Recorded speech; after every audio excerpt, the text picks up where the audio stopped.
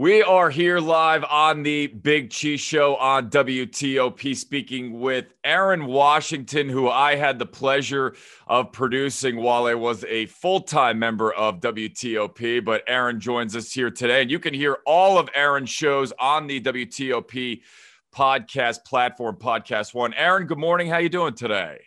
Good morning, and the pleasure was mine when you were producing my podcast. Absolutely. It was, you do a great show, and certainly want to talk more about that. But for those who have not heard Squats and Margaritas podcasts, kind of your background, you were a soccer player at Dayton University in Ohio, and then life happened, right? Talk about kind of life post-college and what led you to where you're at today.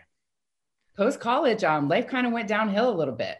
You mentioned soccer, and I was obsessed with soccer. Like, that's what drove me. I played since I was 4, got a Division I college scholarship, and then wasn't playing.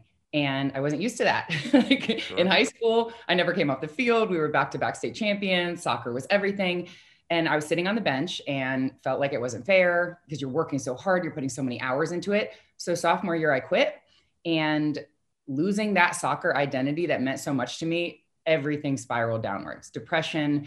I dealt with bulimia for 10 years. I ended up talking about that in my book, just, destroying my body. And I feel like now looking back, it was something that I could control when life felt out of control.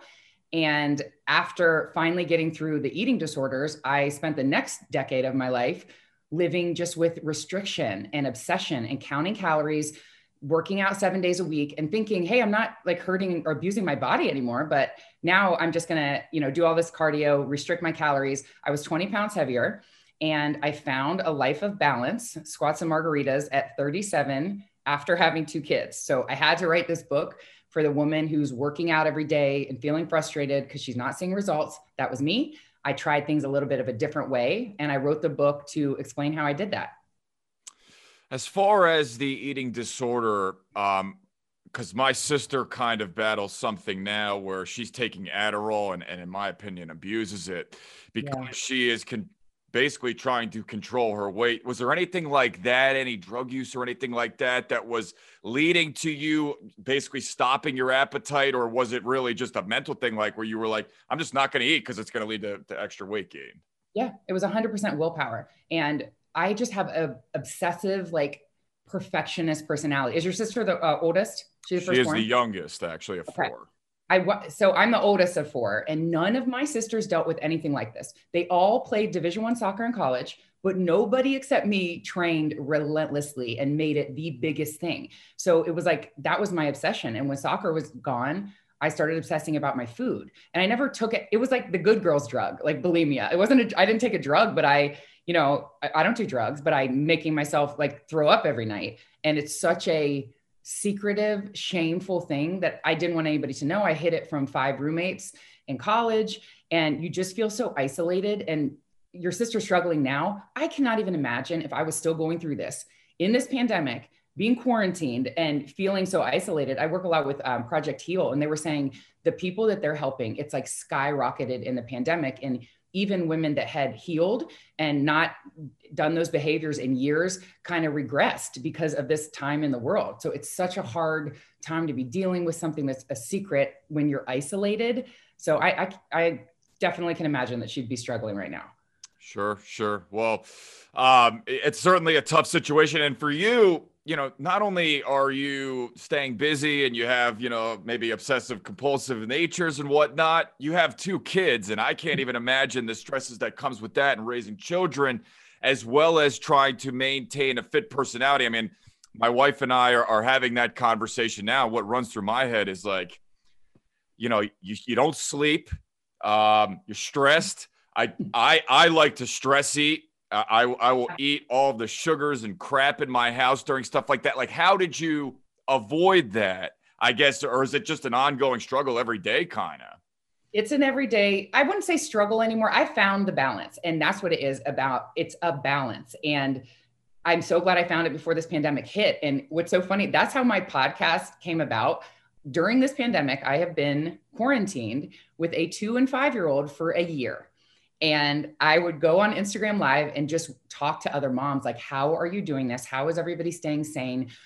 like sharing best practices. Like, what are you doing during the day? We'd have a cocktail. And I just didn't want moms to feel alone because it is so hard. And you go online on Instagram and everything looks perfect. And I didn't want another mom to be like, well, they're doing it. Why can't I? This is so hard. Why is it so hard for me? No, it's hard. It's hard for everyone. I don't want anyone to feel alone. So my show that I have now was born out of Instagram lives, like just coming on and being like, this sucks.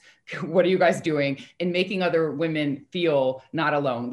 Every week I talk to someone about finding that balance, because that's all it is. And when you do have young kids, you tend to put everything into them and you come last. But my favorite saying is you can't pour from an empty cup. And if you're not doing something for yourself, you're nothing to your kids, your spouse. So I even say, like, if you have to set an alarm to get up, get a workout in, do something for you, go for a walk, then you can return to your family and not have that like frustration or that, like, if I don't work out, I'm kind of like I just have this like, Sure. But if I can get time to myself, finally my kids are back to school, I can get done the things that I need to do during the day, what I was trying to do with them home. Now, when they come home, I can lock in with my kids and it's not as frustrating. And hopefully we're going in the right direction and these restrictions are lifting and we can get back to normalcy. But I can tell you, if you are struggling to find the balance, every week I have someone on my show and that's exactly what we're talking about. And you're not alone. Some people may feel alone though in motivation factor, right? Not everybody naturally, and I think I'm one of those people. I'm going to the gym after this conversation. I am not motivated whatsoever. It's cold out. It's just, I want to chill in my sweats at home, right? So kind of suggestions to somebody who, is it going and looking on Instagram and seeing other people and saying, wow, I want to look like that? Like, talk about where your motivation factors kind of come from. Is it anything external? Is it all just kind of who you are? I mean, there's an external factor. Like I feel better when I'm in my best physical body, and struggling to find that for 20 years, literally 20 years. I know that I feel better. My relationships are better. I would just be like moody all the time because I was frustrated in my body. Once you find your best physical body, nothing will get you down as much anymore. So the motivation is I find my best body so that I can just be happy. And then there's like when you get done with a workout, it's the best feeling in the world. It's done. You're not thinking about it like looming over you anymore. And you come back to your wife or, you're coaching, whatever you're doing, just a more energized, like I feel lighter. I do it more for like a mental, like spiritual aspect. Like I need time to myself, get in a workout. That's my thing. Maybe for someone else, it's meditation or taking a bath while your kids are gone. Do your thing. And then the balance part of it comes in. I look forward to my workout, but I also look forward to a cocktail. I have something at the end of the day that I can look forward to. And it's that balance. Get in a workout, let yourself have what you want to have. Like you're talking about the snacks in your house. I was on a show the other day and they're like, well, you can't, what if you have a craving? Like you can't have it. How do you make yourself not have it? Like, what do you do with cravings? I said, I have it, because if you don't, you're going to be miserable. And at some point you're going to have it. And then you're going to go crazy. If it's a cookie, you're going to eat the box of cookies because you failed and you cheated on your diet. If you live with balance, have what you want, work out a few times a week, stop obsessing and restricting, and your body just it's almost like it trusts you again. Mine didn't trust me for 20 years. It's like, you're eating, are you going to throw it up? Are you going to feed me today? Now I eat all the time. I changed my workouts up a little bit and I've seen a difference in my body. And my body trusts me again. And I just feel good in this body. So the motivation is when I'm in my best body, I'm my best self. Awesome. Awesome. Now, you say eating anything you want.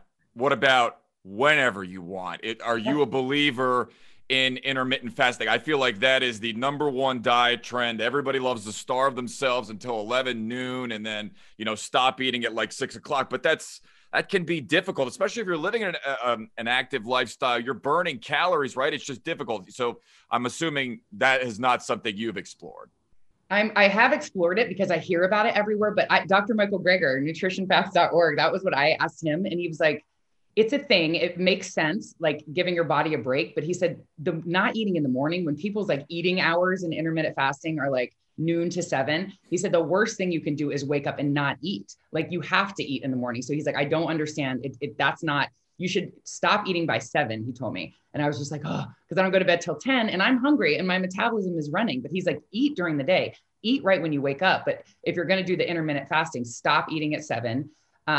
When I started lifting heavier and put muscle on my body, my metabolism just started cranking. I eat every couple hours. I'm eating all day long, and I'm 20 pounds lighter than I was when I was restricting and not eating when I was hungry, because I would try to save my calories and be like, I'm hungry, but I'll just wait till lunch. My body shut off and it wasn't running properly anymore. But when I started eating every couple hours, and you can eat healthy, just eat often, your body just starts burning it, because like it trusts you. It's like, okay, she's eating, we're good, we're burning it. And when I wasn't eating, it's like, we're starving, we're going to hold on to everything. So I eat all the time. I would never be able to make it through intermittent fasting because I'm hungry all the time, and this works for me. If intermittent fasting happens to work for you, listen to your body. But if my body's saying it's hungry, I eat. I can't do that. I can't do the fasting. You mentioned exercising. Is there something you focus on? Is it more cardio? Is it more squats and margaritas, right? Deadlifts, stuff like that. Because one thing I've noticed, I'm in my 30s too, things like your lower back start to creak a little bit, right? Maybe you don't experience this, I don't know, but I know I do. Like my hips are sore a little bit. Is there anything that like you kind of focus on that you know is not only making your body better, but it's also giving you longevity so you don't sort of have these aches and pains later on in life? Yes. Well, first of all, it is definitely, I have shifted away from cardio, which was, you could not pay me to take a day off and not go for a run, not get on the treadmill. For 10 years, that's how I lived. And I feel like women especially are taught, do your cardio. You know, women don't want to bulk up. They shy away from the weights. I finally trusted a trainer and was like, you need to lift. And I always say this, when you are in the gym and you look around and the women are looking at the other women with these great bodies, the women with the best bodies are not on the treadmill. They're in the weight room, and you have to lift heavy. Obviously start with what you can do, but I would always stick with lighter weights because I just wanted to tone and I didn't want to get bulky. Your body's not going to do that naturally as a woman. And if you pick up those weights, that's when you start to see muscle tone. When you're lifting heavy, you're not bulking up, you turn on your resting metabolism. So you're hungry again and your body's working and burning. So I'll go for a run a couple times a week just for sanity and to be able to like listen to my playlist. But for working out and seeing changes in your body, it's strength training. And yes, I started lifting heavier now, but I'm going to be 40 this year and I'm feeling it. So, I mean, you have to listen to your body, maybe take a couple of days off. That's another thing. I would work out 7 days a week. Now I work out maybe 4, and I'm 20 pounds lighter than when I was working out 7 days a week. You need rest days because that's when your body builds back up. So if you're straining your muscles and they're, you know, tearing them down and training, and then the next day you're doing it again, you're not allowing time for them to bulk back. I mean, not bulk back up, to build back up stronger and see that difference if you don't give yourself rest days. And I was so obsessive before, like I couldn't take a day off. So I was never seeing those results. So the shift away from cardio towards strength training was a game changer for me. You've had a ton of guests on the Squats and Margaritas show. I know from producing them, I've listened to a lot of good conversation. Is there one or two that really stands out? I know Dr. Seema Yasmin. I interviewed her too. She was really cool. So I was excited to see you having her as a guest on her show. But anything like really that like has stuck with you from somebody you've spoken to recently that you want to share? Yeah, recently I had on Christina Kuzmich. She's an author. Her book is Hold On, But Don't Hold Still. And her story, she grew up in Croatia and had to come here because it was like during the war. She has been through literally everything that you could ever been through. Divorce, miscarriage. She was sexually assaulted. She was living on food stamps. Ended up getting hired by Oprah to do a reality show. And then it didn't work out. So having all those things happen, then she tells about what she does now and where she has built her empire after like dealing with every negative thing you could possibly imagine. And she has overcame it all. She is so successful. She is so down to earth. We talked for over an hour. We had the best conversation, and I'm dropping that episode in 2 weeks. Awesome. Awesome. And as far as building your brand is concerned, did you ever like kind of feel, because I'm sure a lot of people want to take a venture like you did, but maybe you're afraid that they don't have the Instagram following or don't really have the basis to start. Was it a scary experience to kind of like undertake this project and this show and talk about just like, you know, promoting yourself and being your best advocate? Yeah, it's hard because everybody talks about the algorithm on Instagram. It's hard to grow. I had a woman, she has 2.5 million Instagram followers. And I was like, how are you growing? And she's like, I haven't grown recently. I got my following like 8 years ago. It's not about growing right now. They keep changing the algorithm. You can't get wrapped up into it because that's what I would do. I'd be like, I'm not getting any new followers. No one's going to hear my show. You just have to worry about the person, the one person that is hearing it, especially like with my book. I self-published my book and I didn't have anybody marketing it. But the women that have read it and sent me messages saying that I've changed their life, or they are admitting that they had an eating disorder, they've never told anybody else. I'm like changing those people's lives. I'm making a difference to those people. You just have to think about your why you're doing it, not about, obviously, I want to grow my brand. Everyone does. But if you get too wrapped up in that and likes and comments and trying to grow the brand, I think you kind of lose sight of why you're doing it in the first place. So just talk to the people that your message, like that you want your message to reach. And I feel like the following will come. Cool. All right. So final thoughts. We got to talk about Tanteo Tequila. I know that is a sponsor of Squats and Margaritas. And I actually had a margarita myself last night at Nacho Mama's, a place in Towson, Maryland. And Yeah. I was thinking about Tanteo. Is it margarita? Do you make a specialty margarita? Is there like something that you could share with somebody who wants to, hey, it's Thirsty Thursday, wants to make a drink tonight? Anything you want to share that way? I do. So I make a spicy skinny margarita and I make a frozen skinny margarita. They're both super simple. The spicy one is Tanteo jalapeno. You can get it on tanteotequila.com. Use Squats 10 if you want 10% off your order, or any liquor store. So it's already infused with jalapeno. So it's jalapeno tequila. I mix it with light lemonade, like Minute Maid Light, or it's Minute Maid Zero Sugar now, and a splash of lime LaCroix sparkling water. And it's delicious. It tastes fantastic. And it's 10 calories, your mixer.